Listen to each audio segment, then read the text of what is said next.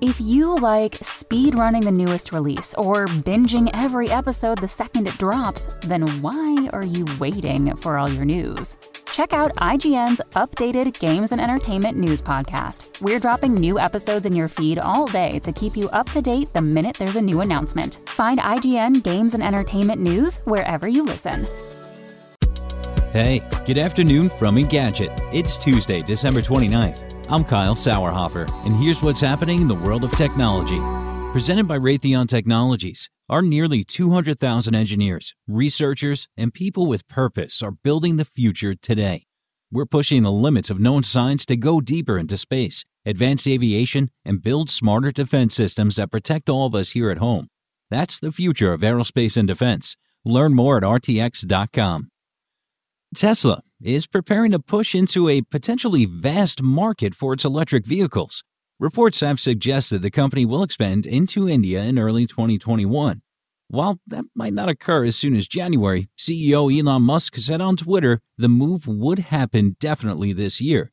The country's transport minister, Nitin Gadkari, told the Indian Express that Tesla may consider assembly and manufacturing in India depending on the response.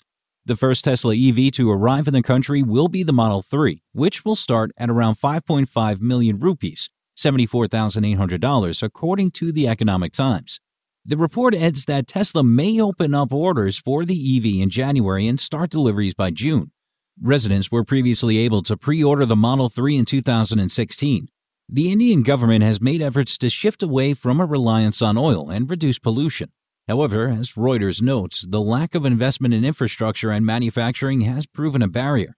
Gadkari previously announced plans to add charging stations at roughly 69,000 gas stations. The government has also reduced the goods and services tax on EVs to 5%. Earlier this year, the government gave companies the green light to install thousands of EV charging stations.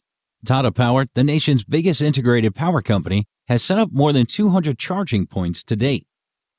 And in gear, rumors have been swirling that Samsung will reveal its Galaxy S21 lineup a little earlier than usual next year, perhaps on January 14th, the last day of CES, rather than at an unpacked event in February.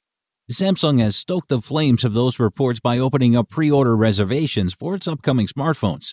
It doesn't cost anything to register and guarantee yourself a pre-order slot. Samsung is offering $50 towards accessories if you reserve a pre-order and go on to buy a device, and another $10 in credit if you do so through the Shop Samsung app. You can also see how much trade-in credit you'll receive for your current device. Samsung will give you up to $700 in credit for its recent smartphones or an iPhone 12. If you're the slightest bit interested in grabbing a new phone, it seems there's little downside in providing your details while we wait for Samsung to reveal what it has up its sleeve. You're not obliged to buy an S21 if you do. However, Samsung says reservations will end soon, so you'll need to decide quickly if you want to lock in a pre-order slot.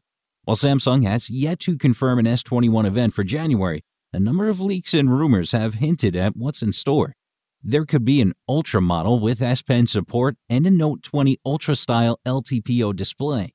The lineup will at last support 4K 60 frames per second video capture, according to rumors. Leaked images have also provided a look at the color options and updated rear camera array. If you want to catch the latest tech news as it's happening, check out Engadget.com or tune in again every weekday.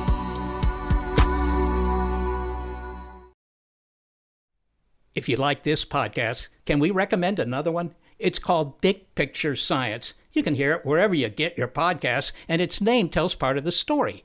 The big picture questions and the most interesting research in science. Seth and I are the hosts. Seth is a scientist. I am Molly, and I'm a science journalist. And we talk to people smarter than us, and we have fun along the way. The show is called Big Picture Science, and as Seth said, you can hear it wherever you get your podcasts.